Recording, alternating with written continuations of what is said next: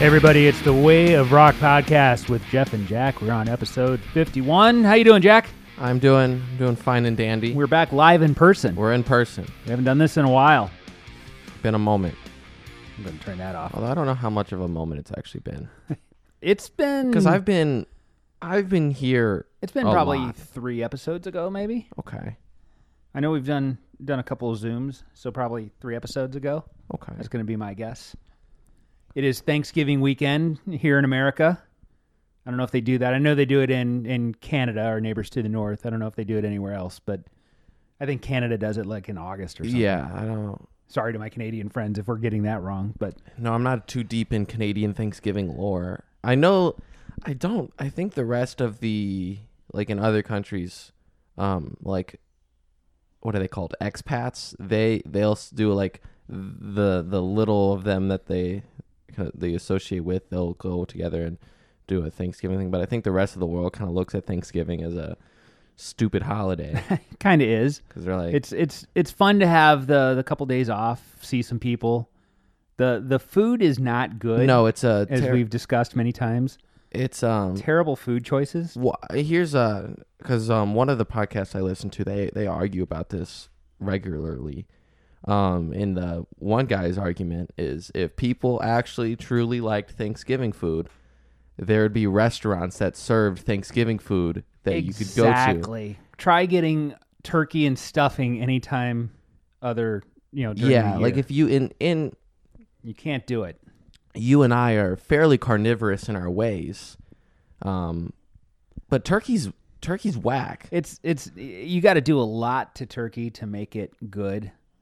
And it's just not worth it. I mean, you can just throw something on the grill, a steak or a brisket or something, and do much better. And traditionally, when there's, at least in my experience, when there's a turkey, there's also a ham. So you're like, okay, well, we can work with this. And see, I'm not even that big of a ham fan. I'll eat it in a pinch. I'm not. I think ham as a deli meat works well. Interesting. I'm not crazy about. I'm not crazy about deli meat. Period. Like if you're gonna have a sandwich, I think ham is the meat you get on your sandwich. Interesting.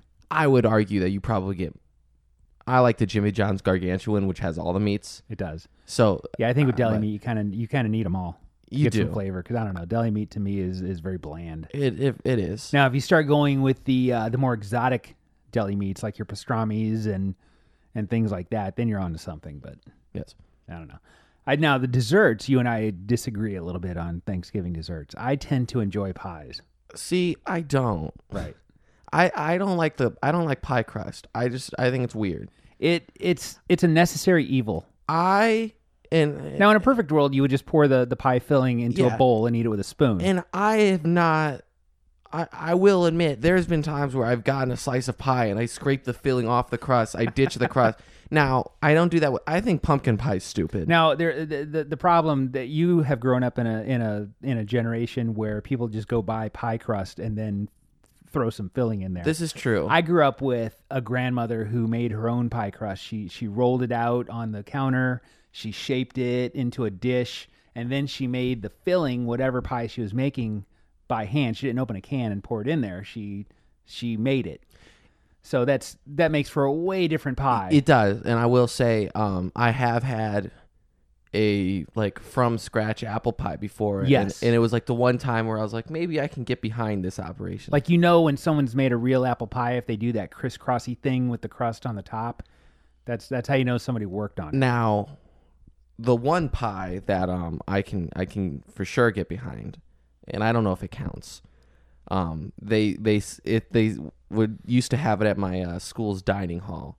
It would just be this cookies and cream pie, and it was basically whipped cream with like Oreo, like that crumbled up Oreo type thing. Yeah, and that was really it. There wasn't a crust to it, right? But you're like, this is awesome. It would be awesome. But that's Pie Talk. The Way of Pie podcast. One thing that we do every Thanksgiving in this part of the country is the day after Thanksgiving, the local band The Urge performs. The local band The Urge does perform. They've been doing that probably, I don't know, maybe 10 years now. It's a day after Thanksgiving tradition. And they, after taking now The Urge, Many people might not know who the Urge is. They started hitting it big in the mid to late 90s. That's when their first album came out. It was a self-released album called Receiving the Gift of Flavor. They hooked up with the boys in 311 pretty early on and started opening for them and getting a following. They're kind of in the same vein, kind of a rock ska type band. I hesitate to call them a ska band, but they definitely got that vibe. No, they like as far as ska bands go, or at least the national, because the national like ska staples. The Urge is much better than. Yeah, no, I agree. They're that's why I hesitate. But they do have horns. Yes. They have a saxophone player and a trombone player, a killer guitar player named Jerry Jost, who later on would actually audition for Limp Bizkit when Wes Borland left that band. But anyway, they had a run in the late 90s, early 2000s, and then their lead singer, Steve, decided to head to LA for superstardom. And things didn't go his way, I guess. I don't know the story, but he came back to St. Louis, and they got the Urge going again. And they reunited at a local festival where nationally touring bands play. And the headliner that night was one band called Bush. Yeah, I can't remember any other bands on the. I feel like Alice in Chains was there that night. I don't think, but I can't imagine Alice in No, Chains they weren't playing there. before Bush. Cake was there for sure. Yes, Cake was there. Was The Offspring there then? No. Yeah, my memory's all messed up No, about that particular festival, but that would have been the Cake one. But anyway, Bush was the headliner with local band The Urge reuniting right before Bush. Yeah. People were so jazzed to see The Urge back together. That place was packed, 15,000 people or so. And after The Urge played, unfortunately, Bush played for about half of that many people because the place kind of cleared out. Yeah. So sorry to Bush, but it was great to see The Urge back in action, and they haven't slowed down since. I do, because we did leave after The Urge. We didn't stay for Bush, Right. which I think is fine. I probably would have liked to see Bush. I wouldn't mind looking seeing back Bush. on it. It was a long day, as those festivals tend to be, and I don't know that Bush was the carrot to lure me into another couple of hours. I would agree. Of being there. And it's really hard. I mean, just with any band, the way that The Urge is, they're very energy heavy. They are. Like when the horns players aren't playing the horns, they're running around the stage and jumping, and it's a very it's an experience. A very energetic show, yes. And so and Bush is all right, but what they're going to come out, they can what's their most rockin' song they can play, and it's okay, right after they do Machine Head, then But anyway, after that show, then The Urge picked up. They started doing the Thanksgiving show. They released an album in probably 2013, somewhere around there. 15 or 16. Yeah, somewhere in there. They re-recorded their first album live. They invited some super fans to a studio and 20-30 people, and they just ran through the album live and re-recorded it. And then that year for the Thanksgiving show, they did that double show where they played. Was it The Gift of Flavor? Yeah, Receiving the Gift of Flavor. They played that in its entirety, and then they did a second set. And that's when their stage set was reminiscent of the legendary St. Louis nightclub Mississippi Nights. Yes. That used to be down on the landing on the river. That's where everybody played back in the day. And everybody from, Nirvana played there. The Ramones played there. I mean, back in the 80s, the metal bands, before they got big, they played there. Like Dokken played there, I remember. Dokken. So many bands played at that venue. And it's no longer there. It's like a hotel now or something, the spot. They tore it down and built something that I would never go to. But that was a legendary venue that the local bands, and the nationally touring bands, but definitely the local bands played at all the time. And that was the night, since they were doing the double set, they didn't get a traditional opener, and we got our favorite DJ Stan the Man. Stan the Man. So anyway, last night The Urge played and gave it their usual amount of just unbelievable energy. Yeah, these guys are all 50, some of them 50 plus now, and still just jumping around the stage and giving it their all. They're so much fun. If you can find some video on YouTube of The Urge, they did release a live DVD probably 7 or 8 years ago as well. That's out there that was shot at the pageant. Their bass player Carl is a great deal of fun. He seems to be having his own show. Jumping around. He likes to lick his bass a lot, which is very strange, but he's fun. Jerry Jost, the guitar player, is so much fun to watch. He's such a good guitar player. And we haven't mentioned John Pisoni. Pisoni, the drummer. He's he's the drummer of The Urge, but he's also the drummer in every other band in St. Louis. St. Louis, and I don't know if other cities do this, but St. Louis has a variety of tribute bands. Which are all the same band, Pretty mostly. much, yeah. Mostly the same guys. Same core. John Pisoni's in 3 or 4 of them. Jerry Jost, the guitar player's in 3 or 4 of them. And sometimes John's the front man, but he is the drummer in the Led Zeppelin tribute band. Yeah, here in town, Celebration Day. And they do close to a 3-hour show, and John does the entire Moby Dick that you would see the classic Zeppelin. That was basically Bonham's drum solo, and Celebration Day uses that as kind of the band break. That's like, okay, we're going to go off and do a costume change and get a drink and go to the bathroom, because Pisoni's just doing it almost note for note, the whole Moby Dick solo, which is amazing. And yeah, he's such a great drummer. He's a great instrumentalist anyway. He can play anything. Like I said, sometimes he's the front man. We've plays seen guitar. Him and Jerry do an acoustic set together before. I know they have their project now. You've seen a few times, but kind of before they were doing that, we got to see them one of those acoustic brunches doing. It was just the two of them. Yeah, one on bass, one on guitar, and both of them singing, and it was so much fun. I guess every city has their beloved local bands, but the Urge is such an institution. The lead singer Steve is an amazing singer. He's an amazing athlete. He played like high school baseball. He's a bodybuilder now, competitively. He owns a couple of hot dog restaurants here in town, and is always on the news and doing charity and giving meals to first responders. And he's just one of the opening bands last night called him the unofficial mayor of St. Louis, which I thought was very fitting, because he's I don't know when he sleeps, to be quite honest. I don't. So that's what we did last night. So that was a good time seeing The Urge. It was our first Urge show in a couple of years. Yeah, because for just whatever circumstances, right? We had to take a few years off, and then they skipped 2020. I want to say. Yeah, I think they did. Much like everybody. So we didn't have that opportunity then. So yeah, this year they came back. I know they also played a show earlier this summer. Yeah, they played over the summer with Soul Asylum and another band from the 90s whose name escapes me, but I feel like The Urge was the headliner of that show. I believe they were. Which was... it was probably Soul Asylum and whoever they were touring with, and then when they came to St. Louis, they were like, "Oh, okay, yeah, you can play here," but then The Urge is going to play after you guys, which happens. It does happen.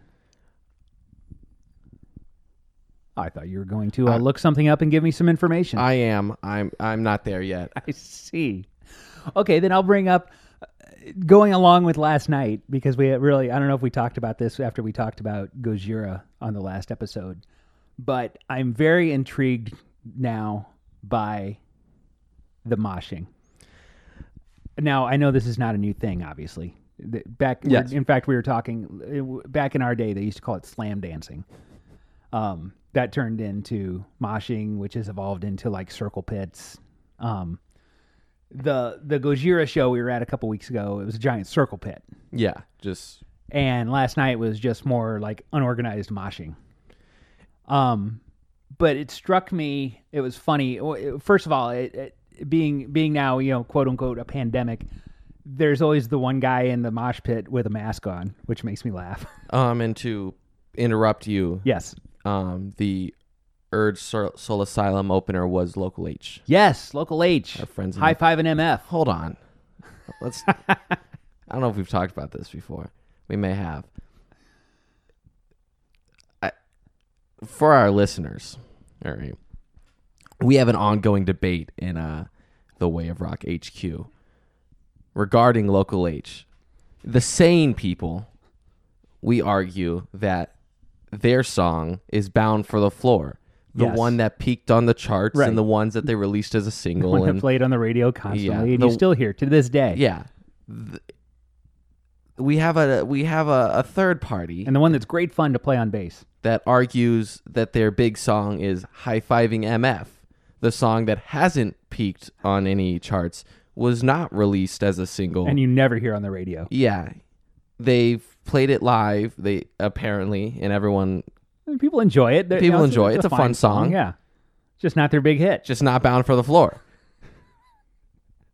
Anyway, before we digress, getting back to mosh pits, I get a kick out of the one person that wears their mask in the mosh pit. It just makes me laugh because, when you're catching an elbow in your esophagus, you want to make sure you've got that protective mask Like I said on. yesterday, you can go to work with it. No one's screening you for a fractured esophagus. That's true. It just makes me laugh. The second observation I've had in these mosh pits for the last couple weeks is the age of the participants seems to be much higher than you would expect. No, yeah.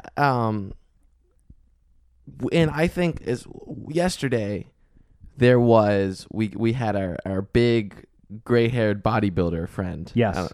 Who he was having the time of his life. And He I was. And I think because I kept watching him leave the mosh pit and go back to his wife, who looked younger than him. So I think he might have just looked old. I don't know if he was as old as we might. Right. think. He might have just had, the white hair. Yeah. But it seemed the way that I interpreted it, and of course, there's a show going on. I'm putting very little thinking in. Right. Trying to pay attention to the show. But I'm like, I make my observations. It felt like, that was like his one night out in however long. Right. He's like, He's going to make the most of he's it. having he went out. He's like, he sees the mosh pit. He's like, man, let's see what happens. He goes in. He's like, wow, this is great fun. I can't do it all night, but so I'll And take he's breaks. got a story for Monday when he goes back to the office. He's Yeah. going to tell all the guys how he was moshing just like he did when he was 25. And you're right. It was his one night out. He doesn't go to shows every Friday. He's not doing that all the time. But it was funny that, even at that Gojira show, some of those guys that were out there, the big muscle guys with no shirts on for most of the night, they were of a more advanced age. They were at least in their 40s. And to that, our favorite Gojira goer, Boot, he was right behind me at one point, and he did not necessarily look like he was a young guy. He was not a young guy. His He was- skin looked like it had aged some. Yeah, he was, again, at least in his 40s. Yeah, and did we talk about Boot last time? We did. Okay, I didn't want to throw around a inside joke. A reference that nobody gets. Yeah, Boot's my favorite person ever. But yeah, it's these older guys that are out there moshing, going crazy. Like you said, it's probably their one night out, the one chance they get to kind of relive when they were young. I used to go to shows back then in the 90s where, when it kind of got really started. I never understood it then. I still don't. I like to watch the show. And when I watch a show, me being a kind of behind the scenes person, I like to watch behind the scenes too. So I pay weird attention to shows. Not only am I enjoying the music, I'm watching the guitar tech. I'm watching all sorts of crazy stuff. Don't even ask. I'm watching the guy doing the monitor mix. I know not everybody does that. I don't understand necessarily how you do the moshing and enjoy the show, but whatever, to each his own. The kids last night were making me laugh because they were all gung-ho to mosh. And then after a little bit, I think they didn't necessarily know what moshing was. No, yeah. Because they pulled back and I think it was a little bit more than they were. I think they just thought moshing was jumping up and down. Yeah, because They did that a lot. To that, my generation, that is moshing. Like you go to a school dance or something, a high school dance, the inner pit where the hype people are, they call that the mosh pit. Now I've seen Slayer before, so whenever I'm looking at the mosh pit, I'm like, well, hold on. We watched a crowd of people almost kill Party Shark in a wall of death. We did. Many years ago, and so I do think the definition of the word mosh pit has been altered. Been watered down a little bit. Yeah, and so it was funny because they were before the show, one of them even asked us, they're like, "Are you guys gonna mosh?" And we're like, "No." And so I can't remember if I guess it would have been Fragile Porcelain Mice that they got going in, because they kind of were doing like a little bit of kind of shoving each other around, but mostly Right. jumping. But Very they would like hesitant shoving. yeah, but they would like run into someone, and then that person would turn around because like, what's going Right. on? And then they would kind of like get the fear of God into them and stop. But then a couple people in front of them, like first song, like a little bit after that, all hell broke loose, and they shoved someone, and then then it opened up, and then it was fun to watch like the real moshers come in, and they're like, "Oh." Now, our mosh pit that we enjoyed at Trivium / Avatar that one time with our large friend who was yeah. just having the time of his life. No, okay, so this guy, And that's the one I had to break off a little bit and be like, I'm gonna go watch this from the edge. this might have been not the craziest, but the most fun mosh pit I've ever witnessed, because there's this huge, like, had to be like 6'6" at the least, probably more. Good 300 pounds, I would say. I'm not good at weight and height, so he could have been 5'10", 160, and I could be messing this up. But He was definitely a Division II center. yeah, he was a large guy, and the whole, like, what they were doing is they were like playing where they would have him.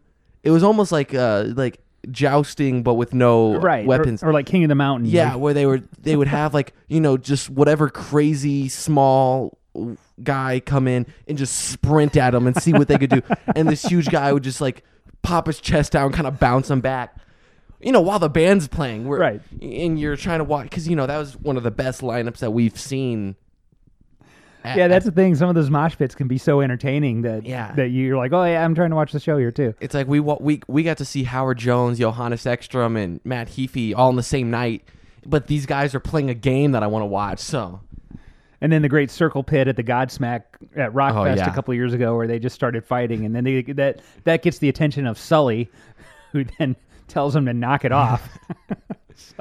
One thing that I did enjoy is yesterday. You notice someone lost their glasses. Then there's the thing that happens in mosh pits. One person loses something, everyone pulls out their flashlights. Right. But the lead singer of Fragile and Porcelain Mice thought that someone fell and was getting trampled. Oh, I didn't even notice that. Yeah, because then he was like, oh, pick him up, and then like, everyone's like, we're looking for glasses, dude. It's okay, don't worry. We're not gonna Astro World Festival you. Right. Everyone's safe. There's a couple people that fell, and I just kind of threw my arm under their shoulder. Yeah, you just you pick them back up. They start doing that. That tiny little blonde girl, she must have bit it 4 or 5 times, and she got back up and started jumping around and having a good old time. I don't know how much she's walking today. I think now that the alcohol is worn off, she's like, right. Oh God, what did I go through last night? Well, it was great fun, and yeah, I used to let moshing annoy me. Now I kind of just kind of sit back and enjoy it. Yeah, and I've never had the desire to go into a mosh pit and do that, but I am a physical person, so I do enjoy the being on the border and just shoving people kind of back into it. Pushing people back. That's about the extent of it. Like sometimes at Gojira, when you get blindsided by a crowd surfer or something, you're like, ah. I took a shot in the head last night from something, and I think it was just somebody pumping their fist in the air, and they caught the back of my head. It wasn't really hard, and I didn't even turn around. I just, felt something hit the back of my head, which made me laugh. But yeah, the crowd tried to get a little Kansas City last night. I saw some beers being thrown and things like that. I was like, oh, you amateurs! But Kansas City crowds are throwing bottles of Jack Daniels. Curb stomping they people. Somehow got into the venue, but yeah, it's right. There was no pools of blood last night. It didn't look like anybody really took any injuries, so it was a good time. And one thing that this has never happened at a show that I've been at before, right before the Urge came on, or in their changeover, they had a cleanup crew come down to the floor and mop up all the spilled beer. They did, and I've never seen that either. That was very, very interesting. Because I was bothered. I was like, I'm standing on, it's one thing to stand on a puddle of beer and another thing to be on the border of a mosh pit. When you combine those things, it's a little rough because you get knocked and you're like, oh, I don't have a stable. Slick. Yeah. So when I went to go to the bathroom and I saw, a guy walking with a mop, I was like, how are you going to pull this off? And he pulled it off. All right. Well, the reason we are here today is the long-awaited show about the Use Your Illusion albums from Guns N' Roses. They have turned 30. 30. And we've been wanting to talk about them for a couple months now and haven't been able to pull it together. We're going to do it today. We're going to talk about Use Your Illusion 1 and 2. We're going to take a quick break and be right back. And we are back with the Way of Rock podcast with Jeff and Jack, episode 51. Today we are going to talk about the great Guns N' Roses albums, Use Your Illusion 1 and 2. And before we get into discussion, I'm just curious, a little fun question. All right. Which album cover do you prefer? I knew we were going to kind of approach this, and I prefer the blue and purple one. I also like the blue and purple one. Now, these albums came out in September of 1991. Yes. 1991 was a monster year for music. Everything came out that year. Van Halen's For Unlawful Carnal Knowledge came out that year. Bad Motorfinger by Bad Motorfinger by Soundgarden featuring Outshined came out that year. That was their breakthrough album. Pearl Jam's 10 came out that year. Nevermind came out that year. Temple of the Dogs album came out that year. Ozzy Osbourne's No More Tears came out that year. I mean, the list just goes on and on and on of great albums for that year. 1991 was an amazing year. This double set, I think, was probably the most anticipated of all of those. That would, not that I was alive then, but that would add up. Yeah, the thing that bands do now where they kind of release songs for, sometimes 6 months, sometimes a year before the album actually came out, that didn't happen back then. You got a radio single, you got maybe a second radio single, and then boom, the album was out. Guns N' Roses, with these two albums, did not do that. They had songs a full year before these two albums came out. And back then, there was no internet. You couldn't look up videos on YouTube. You the only way you had to consume these songs were either if they got played on the radio or on MTV. Because the first couple singles, they weren't even singles. They were just songs that Guns N' Roses had out there that you couldn't even go buy the single. So I think the first one was their cover of Knockin' on Heaven's Door. I think that's correct. Yeah, that came out in the summer of 1990. Now, this was a couple years after all their success with Appetite for Destruction. They did put out the GNR Lies EP a year later, and then they just went on just constant touring. They just toured like crazy, and in the meantime blew up. So when I saw them the first time in the summer of 1988, Sweet Child of Mine was on the top of the charts. They were opening for Aerosmith. A year later, they were playing stadiums. So by the time 89, 90 rolls around, they're playing these enormous venues. They got on I know that in 89, they got on the Stones big stadium venue. They were opening for the Stones. They weren't headlining there, but after that, it was just all Guns N' Roses. Now, at the same time, they were getting all sorts of crazy press because Axl's Axl. And so, he was always in the tabloids with the girls he was dating and marrying and blah, blah, blah. And then they had the celebrated drug problems of Slash and Steven Adler, and Duff kind of somehow made it under the radar back then. But if you read his book, he was flirting with death pretty much every night. So GNR was like this beautiful disaster that was just rolling and just, playing and selling records. And so we finally get some new Guns N' Roses music in the summer of 1990, and it's their cover of Knockin' on Heaven's Door. It was on a movie soundtrack, a terrible Tom Cruise movie called Days of Thunder. So that gets some traction. A little after that, they release it to the radio. You couldn't go buy it again. Civil War. So you started hearing both of those songs on the radio quite a bit, Civil War and Knockin' on Heaven's Door. There was no videos for either of them. I remember they played Knockin' on Heaven's Door maybe at like the MTV Music Awards or something like that. So there was kind of a performance of it. Civil War, I think, ended up on like a like a benefit album for Romanian kids. So there was, I think, a physical copy of that you could eventually go get, but it was like a various artist type thing.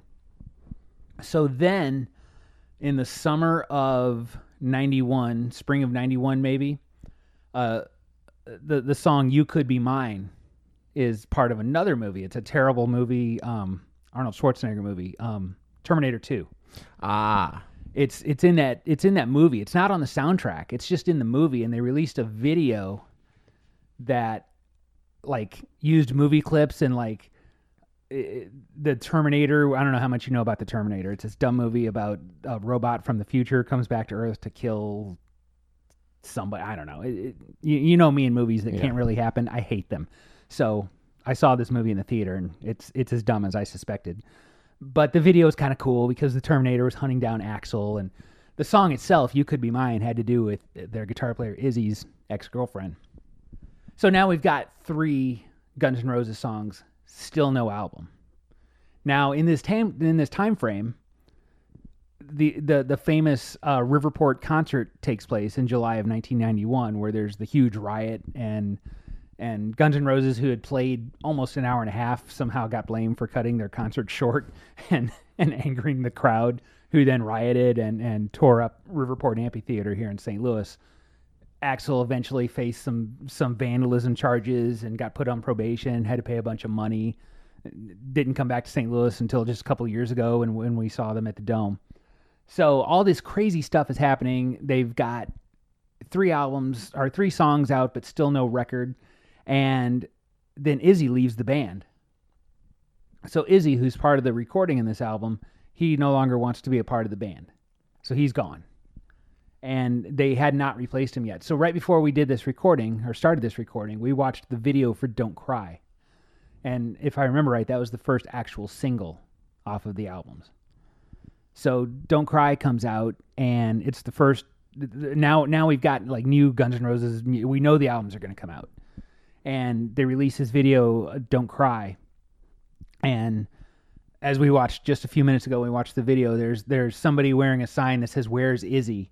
Because, Izzy's no longer in the band. Axl, for a brief moment, is wearing a St. Louis Cardinals baseball hat, which is kind of a little shout out to the city of St. Louis that he is so pissed off at at this point. They've got a co-singer in the video, at least, and on the song. He recorded the song too, the late great Shannon Hoon from the band Blind Melon, who had not even this was way before Blind Melon was even known. Like, nobody knew who Blind Melon was at that point. So now we've got some new Guns N' Roses music. The albums come out. They're released on the same day in September.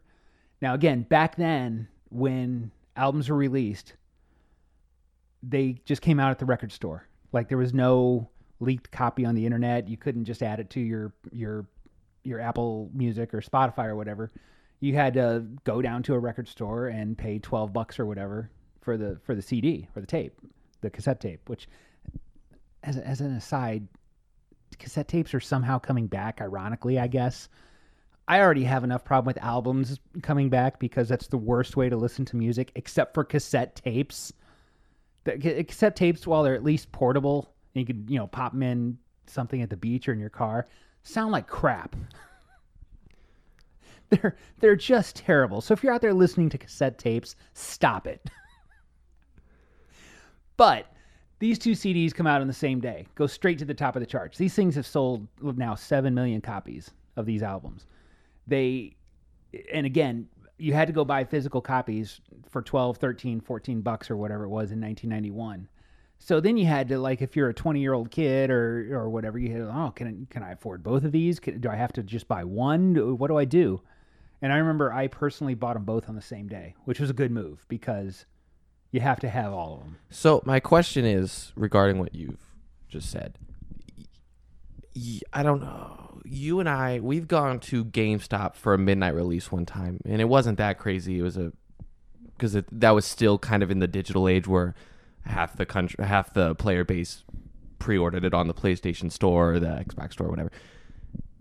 What was going to a record store like on, especially like the day of Guns N' Roses releasing 2 albums?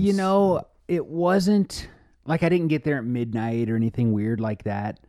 I don't even know if I bought it on the release day, to be honest, but I don't remember there being anything crazy. Now, at the time, I was living in a college town. I wasn't in a big city. So I don't know if there was like madness at Tower Records in LA or anything like that. I don't have a memory of that.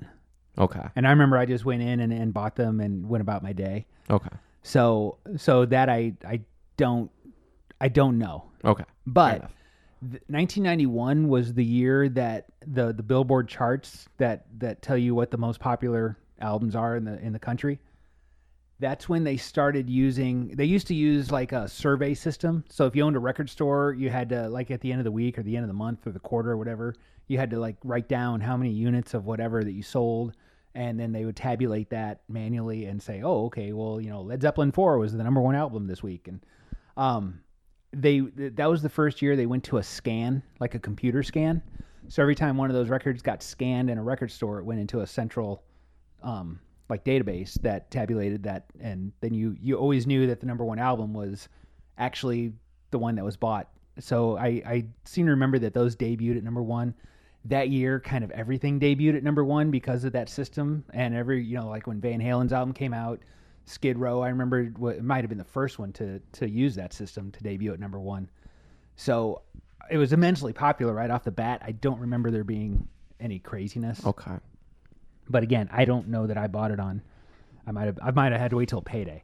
That's fair. So I don't know about that. But yeah, right off the bat, you know, both of these albums, and there was great debate back then. And I'm curious for you, someone who was born, 10 years after these albums even came out.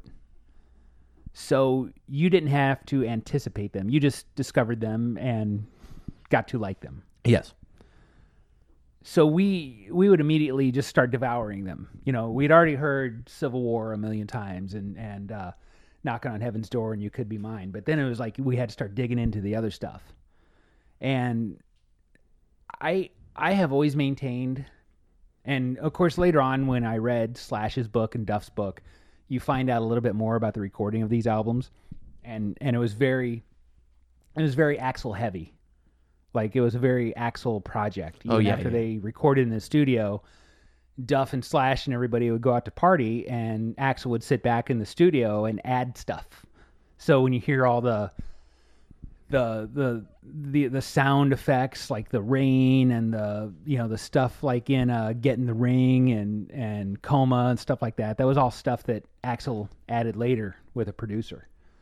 And did like synthesizer on November Rain. Someday I would like to hear the stripped down versions of these songs.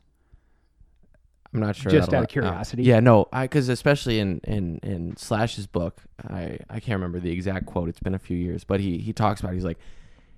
He's like, yeah, everyone liked what came out in the songs that were released, but the songs that we recorded before they got axled were incredible, and right. I'm just curious. I don't even know if it's possible for them to have that.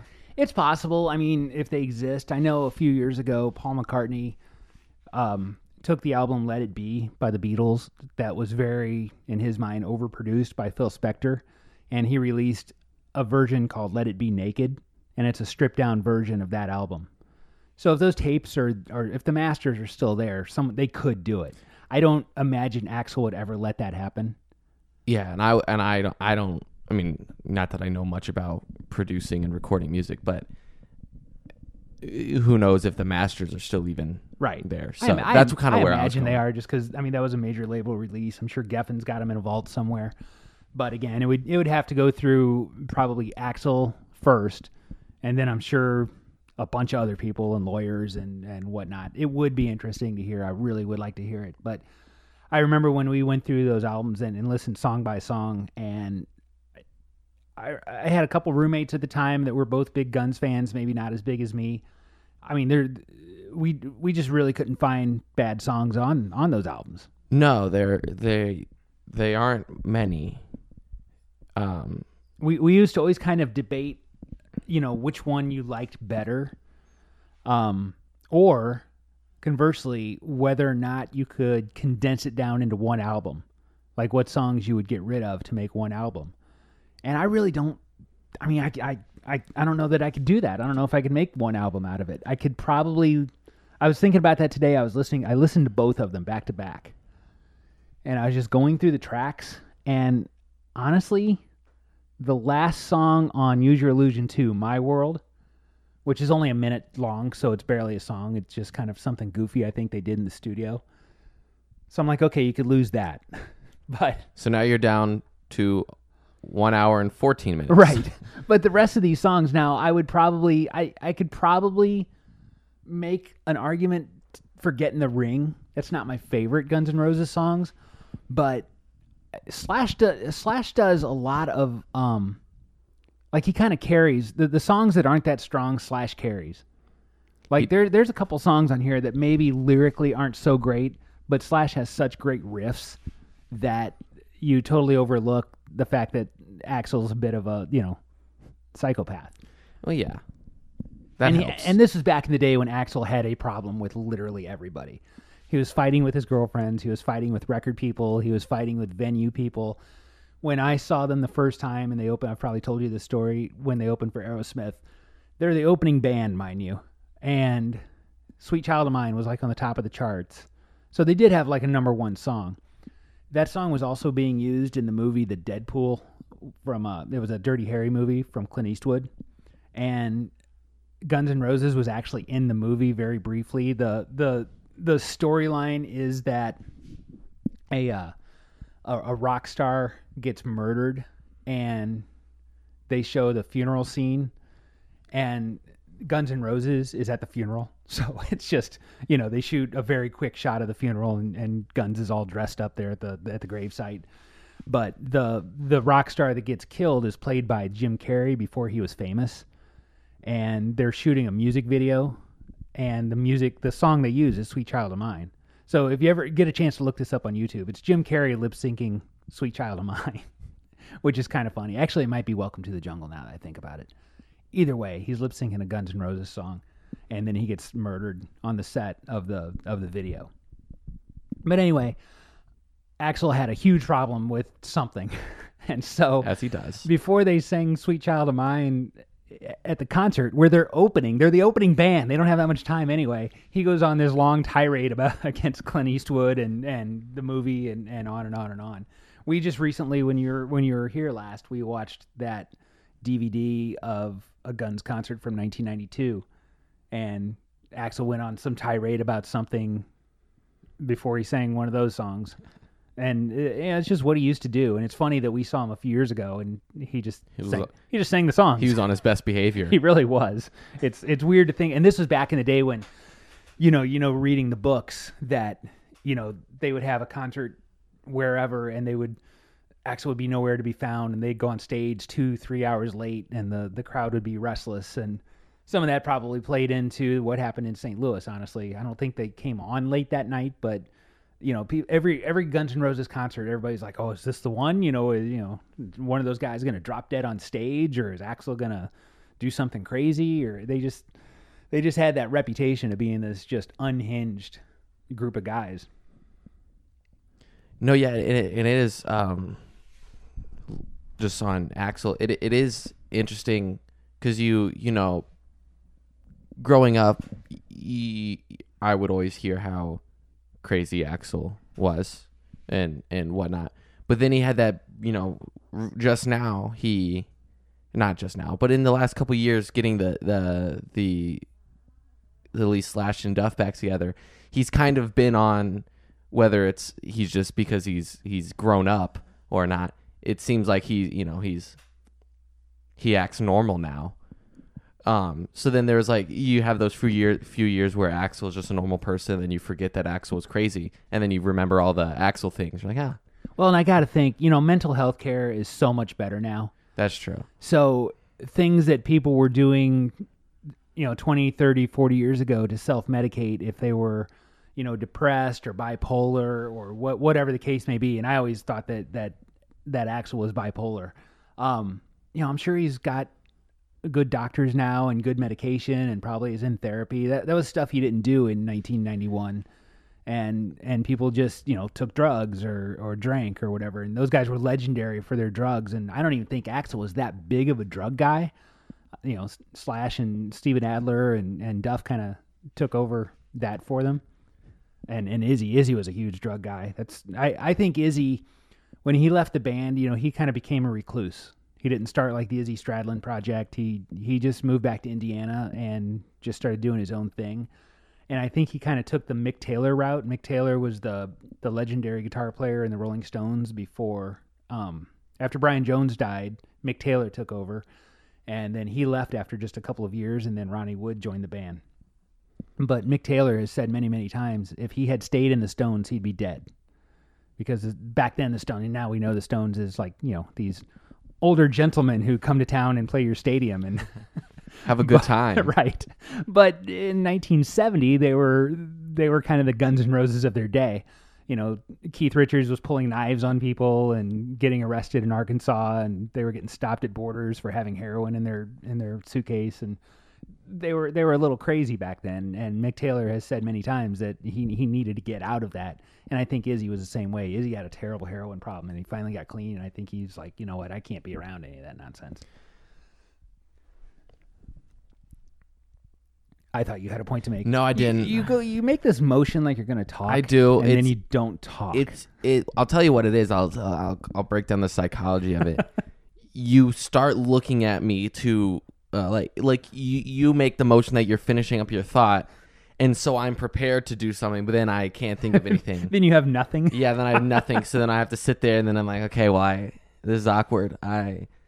Well, it is interesting to me that you grew up with a Guns N' Roses that was not unhinged and crazy and doing nutty stuff. So I didn't grow up with a Guns N' Roses and right. But like you first became aware of Guns N' Roses and Slash like around like the time when Slash was doing Guitar Hero. Yeah, no, it was exactly that. Yeah, so you're for you, Slash was like this cartoon character came to life, and then you found out he was a real guitar player, and that kind of led you into the music. At the same time, we were like, wow, Slash has really straightened his life out, and he's now gonna be doing these other things, and he's not dead face down in a gutter somewhere. That's awesome. And now when you look back, like, who would have guessed in 1991 or 92 that Slash would be on the top of his game now with a new solo album out that is probably going to be just awesome. Duff is now in tip-top shape, financial wizard. Just does his mountain biking and martial arts and looks like $1 million at 57 or whatever he is. It's nobody would have guessed that back then.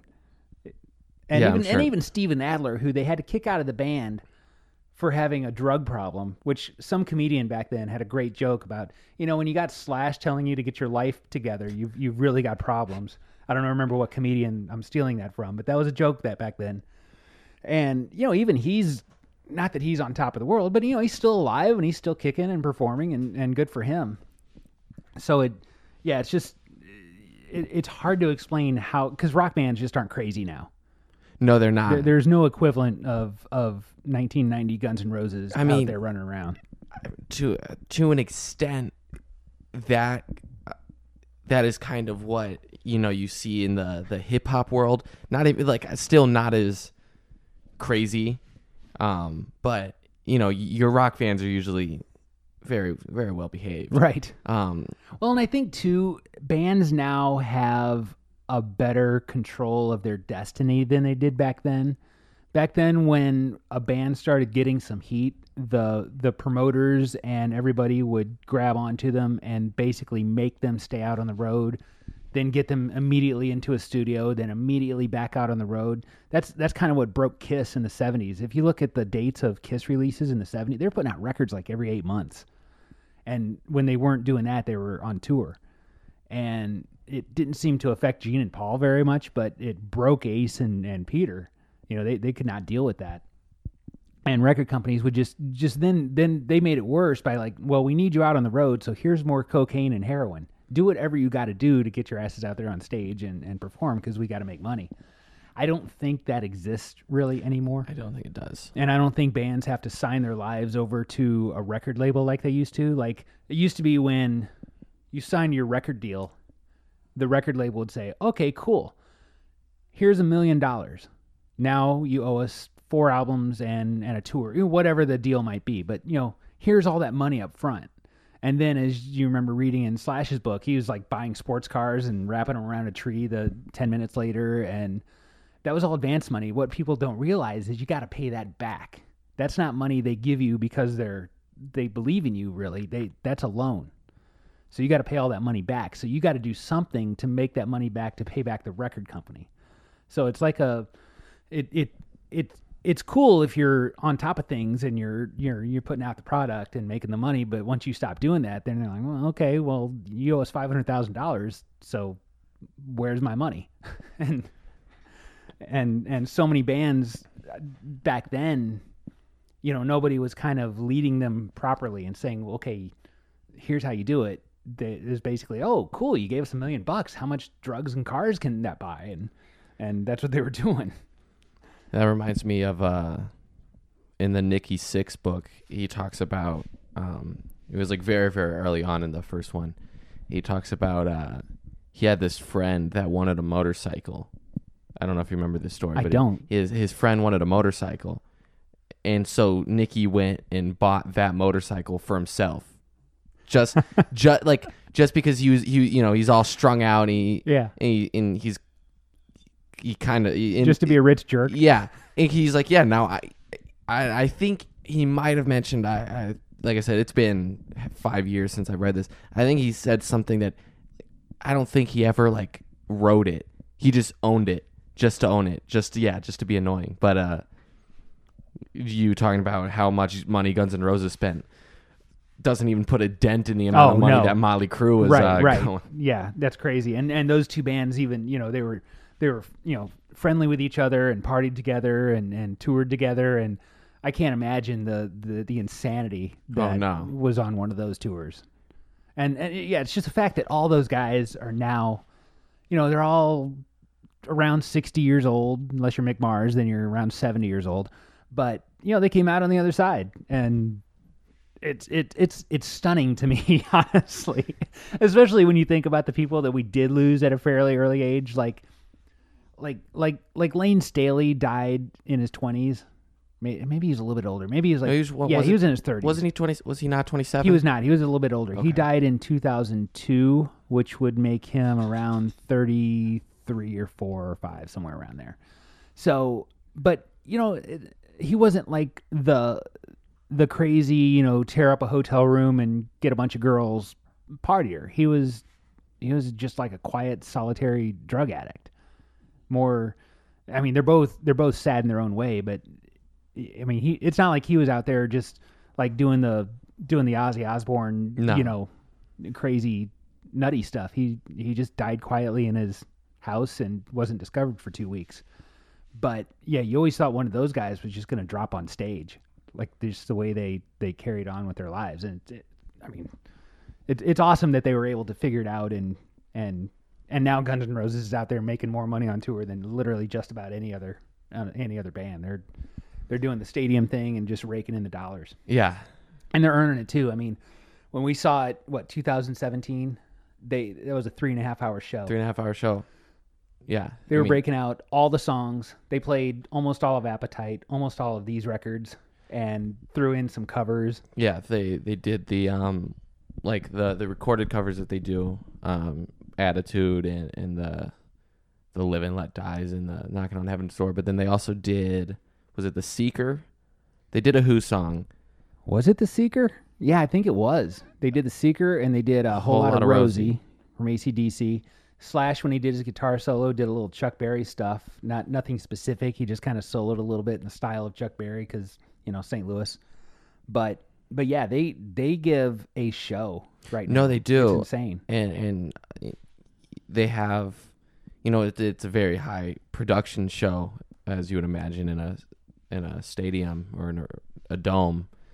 But yeah, they go out there, they play for 3 hours. Axl changes outfits a bunch of times. We got the I can't remember how they went down. They did the version that always works, and like you and I are kind of on top of it, and it works. But whenever they they had Slash and Richie. Is that his name? Richard. Sorry, Richard. Unless you're his boy.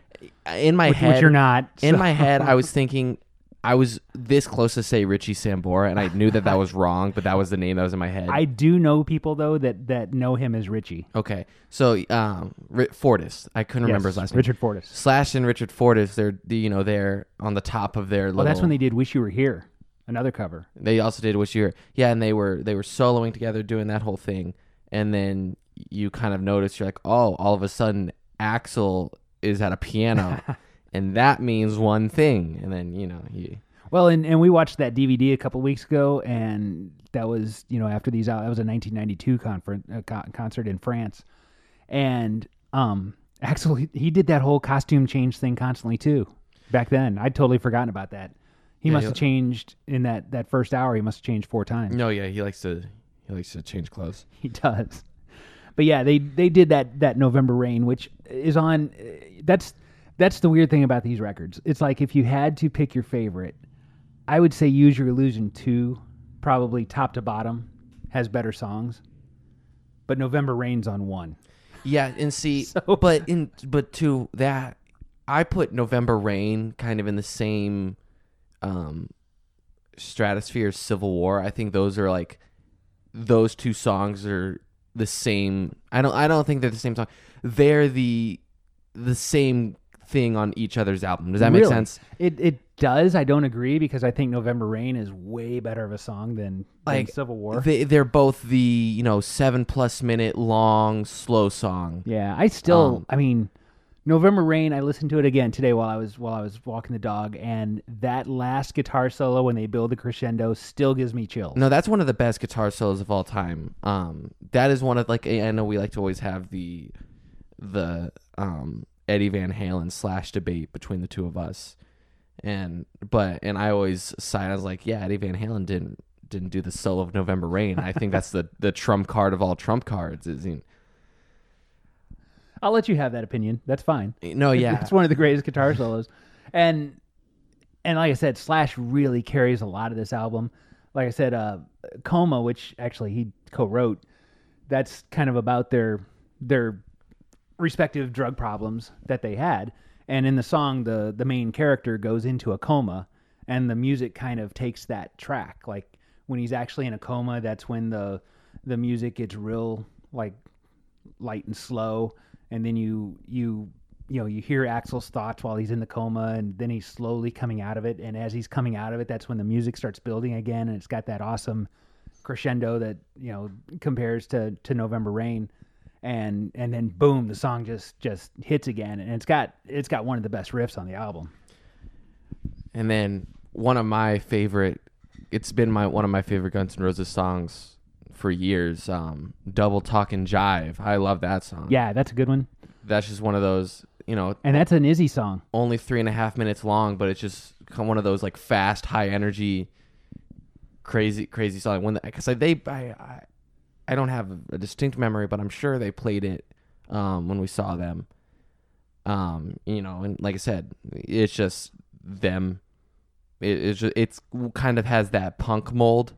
Yeah. That I know it's an Izzy song, but Duff likes his punk, and so it works very well because Yeah, it's a very punky song, and then at the end of it, you got that nice acoustic Slash guitar playing to just kind of close out the song, which is very cool. Now, speaking of Duff and his punk, he does have his own song on Use Your Illusion 2. It's that So Fine, which he wrote and performed. I always like when Duff sings.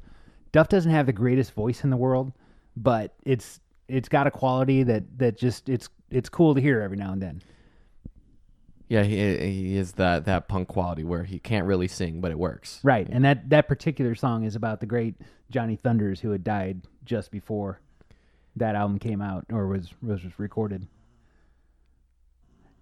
Now, I had totally forgotten about this, and I had these CDs at one time, but in the liner notes, I had totally forgotten about this. But now, looking at the notes here for the record, that in all the thank yous, Axl just added "F you, St. Louis." So that's our little claim to fame with Guns N' Roses. Go ahead. I do think it's funny because we've mentioned, like, when we saw them, they played 3.5 hours, and when that tape that we were watching was probably around that time. Most bands playing over an hour, that's your set, but people expect you to play every song you've released, and when you don't do that, they throw a fit. Get mad. Yeah, and after this album, I mean, they went on the whole, the stadium tour for like 1992, 93, but then the band just imploded. I mean, those guys and their substance abuse problems all caught up. The late starts, all that stuff, and they put out the Spaghetti Incident in 1993, which was just all covers. I thought it was a great album, but it didn't do so well. It was all just covers, nothing original. And then after that, the last thing they really did as the band, they put out for the movie Interview with a Vampire, another really bad Tom Cruise movie. Actually, it's not as bad as Days of Thunder, but it's kind of cheesy when you look at it now. At the time, it was like, oh, it is kind of a cool movie. It's about vampires. But you look at it now and you're like, ooh, God. But they did a cover of the Rolling Stones' Sympathy for the Devil for that movie. And then that was it. That was...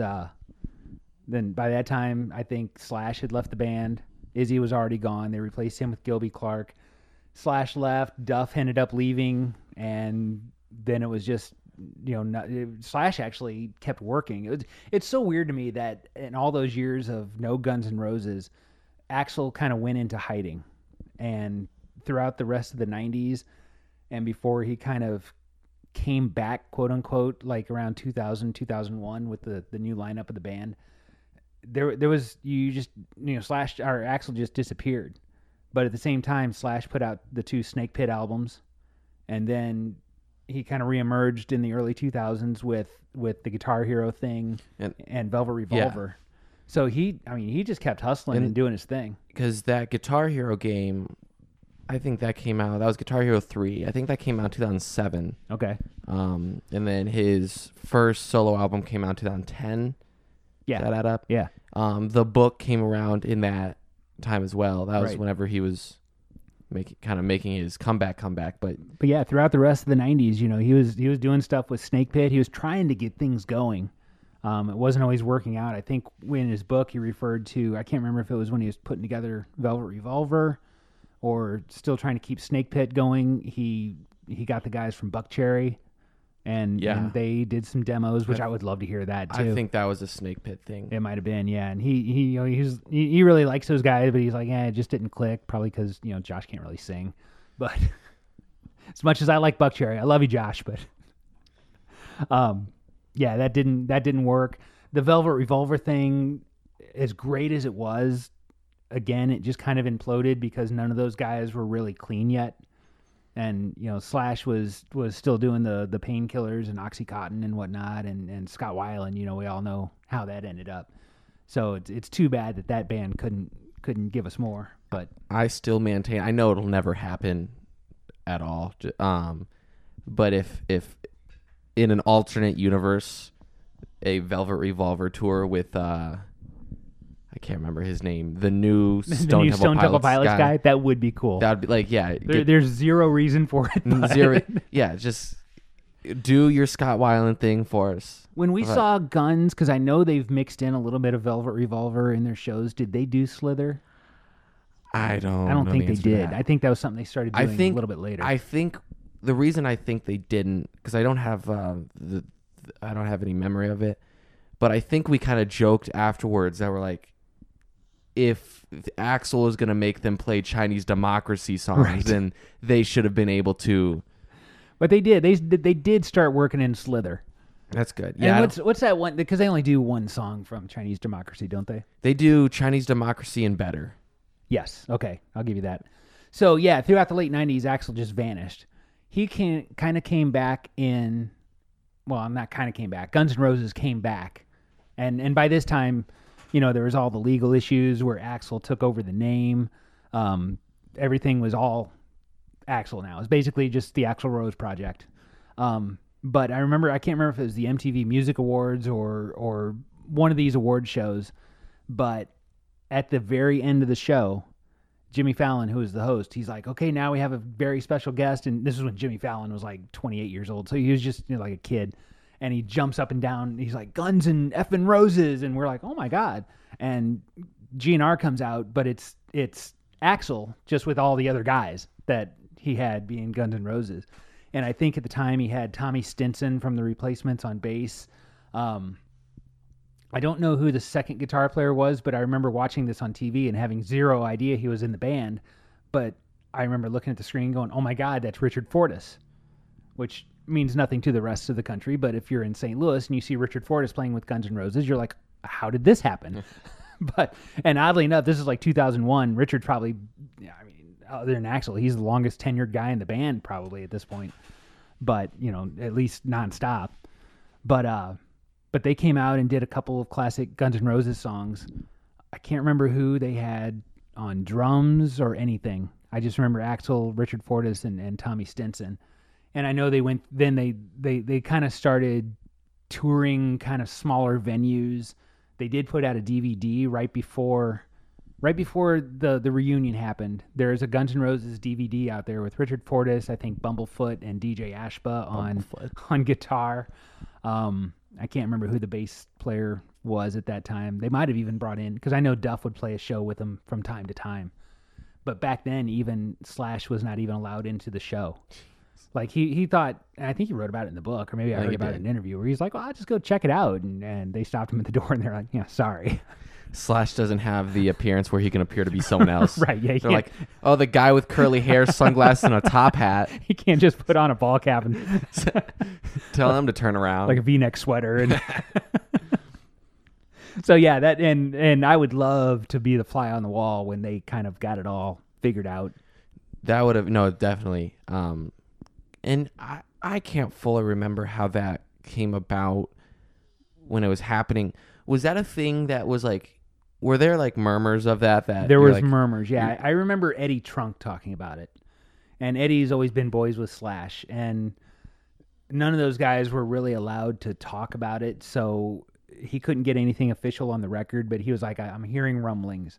And I think at the time, that's when Slash was going through his divorce. I think that adds up. And I think his point of view was, financially, this makes sense for everybody. Slash was playing, like the venue that we were at last night, 2,500 people. Guns N' Roses was playing, I know they played the Hard Rock in Vegas. I had a friend that saw them out there, and I don't think that's much bigger. Maybe 5,000 people.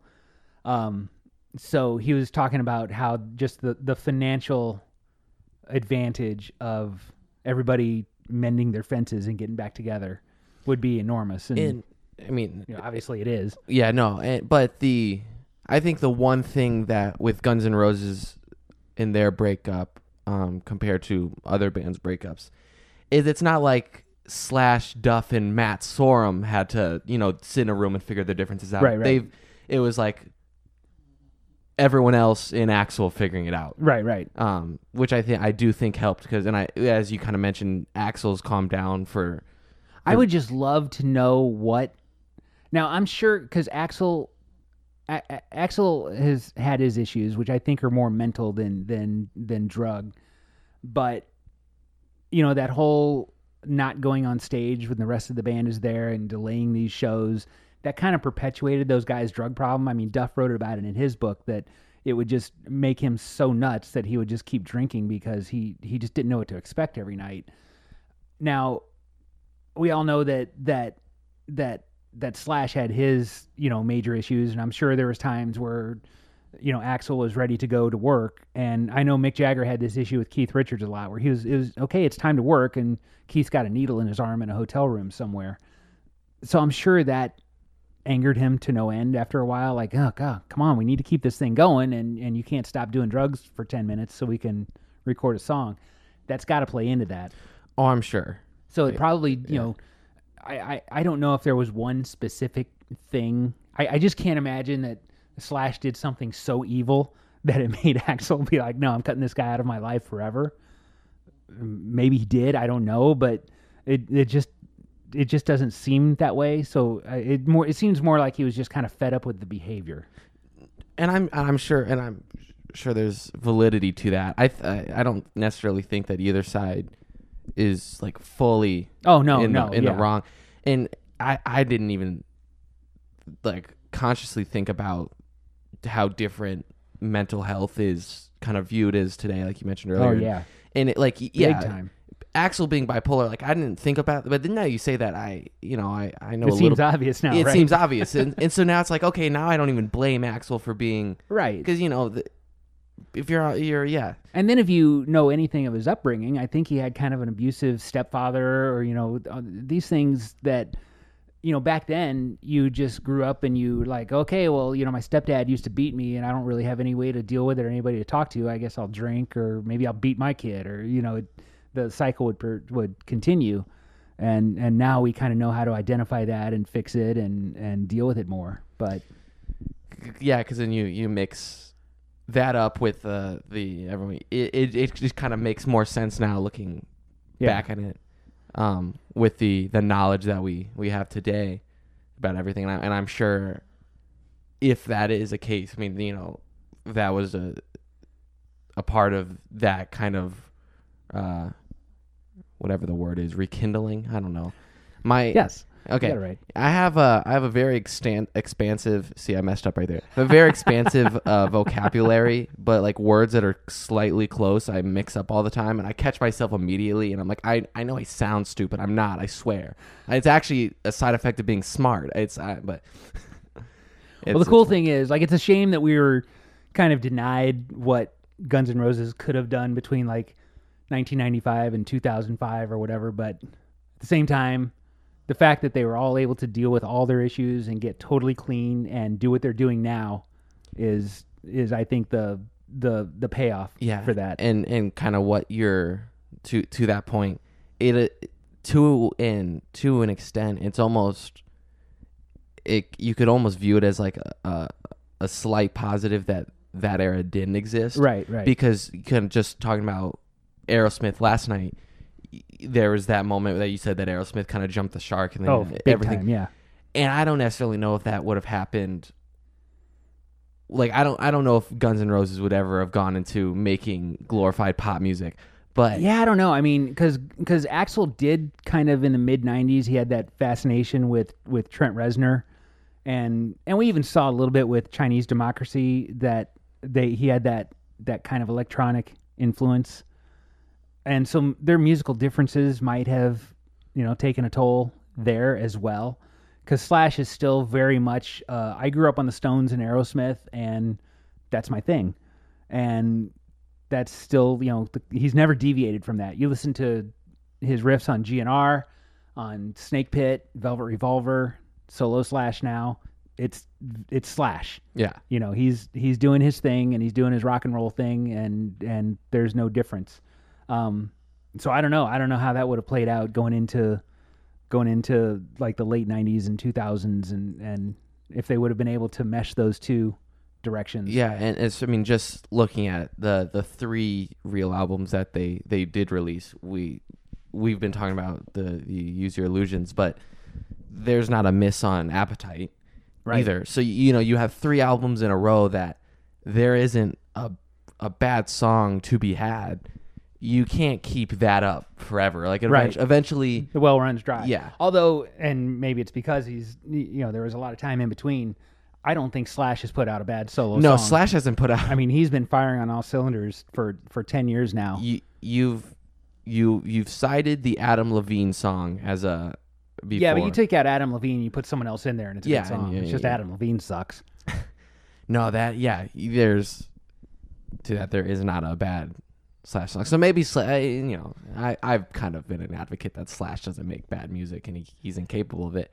But and it's so weird too, because you can't look at Guns N' Roses and say who was the brains of the project. It was just that meshing of all those different brains, which actually kind of that's going back to like a band like the Eagles. That's what broke them up. It was too many chiefs in the band, too many dudes that could go out on their own and be their own entity.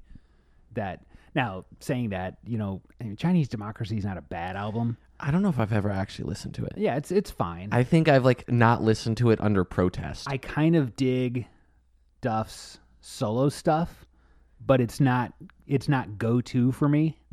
Like I love Duff, but it's just not a go to. Like I'm not driving in the car and being like, oh, I should put on some Duff.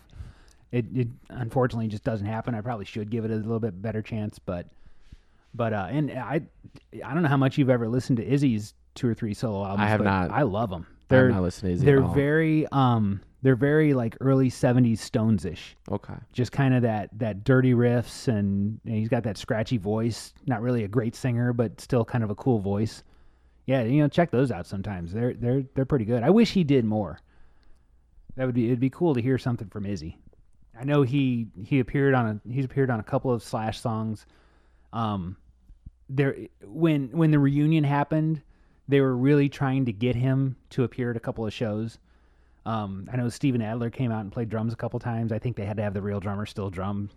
And nothing against Steven Adler. He's had some health problems, and I think they just didn't know if he could actually physically do it. But they were able to get him out, but they weren't able to get Izzy. I think he actually showed up to a show and then didn't want to go on stage. I think there was even rumors of stuff like that happening. I think he just has no interest, which is fine, but I would love to hear some Izzy music. Yeah, for sure. I don't know if I have any more points about just them as a whole. I don't know if you wanted to dive more into the albums as the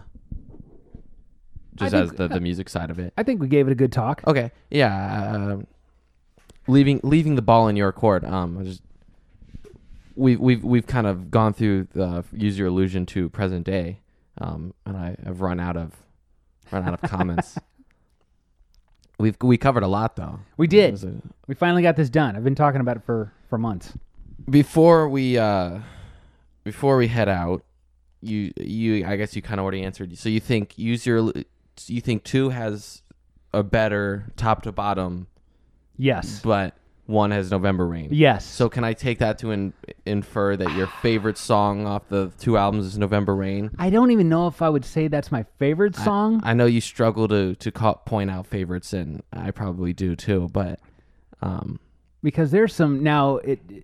1 has Bad Obsession, which I love too. Bad Obsession is great. So yes, and that's got a great harmonica playing from one Michael Monroe, who was in Hanoi Rocks.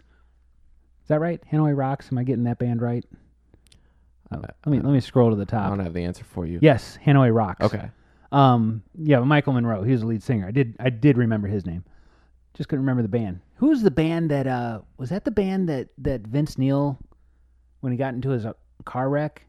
Yeah, I'm not going to go down that road. No, I wouldn't know the answer anyway. So yeah, he does harmonica on Bad Obsession. It's just a great intro to that song. You Ain't the First, which is another Izzy Stradlin song, and Duff does the intro too, which I love. I mean, there's the Live and Let Die cover on 1 too. No, yeah. I will probably anger a lot of Paul McCartney fans, but I will say that's Paul McCartney's greatest song, Live and Let Die. I said it. I adhere to it. It's a great cheesy movie from the 70s. And they use that song well in the movie, and it's a great song. And Guns N' Roses' version of it is killer. So I don't know, man. Coma. I just don't know. Now the funny thing is about these albums, Use Your Illusion 1, a lot of these songs were kind of written around the time of Appetite, so they're kind of like leftovers from that era. Whereas Use Your Illusion 2 was stuff they put together for these sessions. And one thing I know you love when I do this, but 2 albums released on the same day, both of them, an hour and change combined. It's 2.5, 2:45 minutes of Guns N' Roses. I mean, that's a lot of music, right? And for that kind of, it's one thing if you release an album with 7 songs that doesn't have any bad songs. If you release an album with 13 to 15 songs, yeah, it's insane. There's 16 on 1 and 14 on 2. That's 30 songs. Yeah, two covers, and so 28 original songs. And you mentioned how many songs, but then you look at how many songs are in the 5 to 8 minute range. Right. You have a few that. Coma's at 10 minutes. November Rain's basically 9. If you could go back to 2 for me, I think Coma, Estranged is another, almost 10 minutes. Estranged is a dark horse entry. That is a great song. Yeah, it is that great. Was actually, I want to say it was kind of a later single, and they might have even had a video for it. But that's a fantastic song. They do it live on their current incarnation. And yeah, it's kind of one that people forget about, I think. So yeah, like you have a bunch of songs that are, the length of progressive songs, but it is crazy how they, release that much, and for it to really not have any misses is incredible. Yeah. Yeah, and to do that, to have such great music on 2 albums at the same time, to reach the success that these albums did and probably still do, and have it just be the downfall of the band. Yeah. It's just such a crazy story. All right, we're going to go ahead and wrap it up because we have been yapping about it way too long. We're going to take a week off, be back in a couple of weeks when Jack is back in town, because we like doing this live, right? We don't like the Zoom. We do like doing it live. We sound better. We've got the real microphones. We've got a snoring dog that probably nobody can hear. Podcat has not made an entrance into this particular episode, but we'll try to get that to happen next time. So in the meantime, go ahead and write us at itsthewayofrock@gmail.com. You can check out our socials at It's the Way of Rock on Instagram, Twitter, and also Facebook. You can go to our website at itsthewayofrock.com. For Jack, this is Jeff. Hope you had a great Thanksgiving, and we will talk to you later.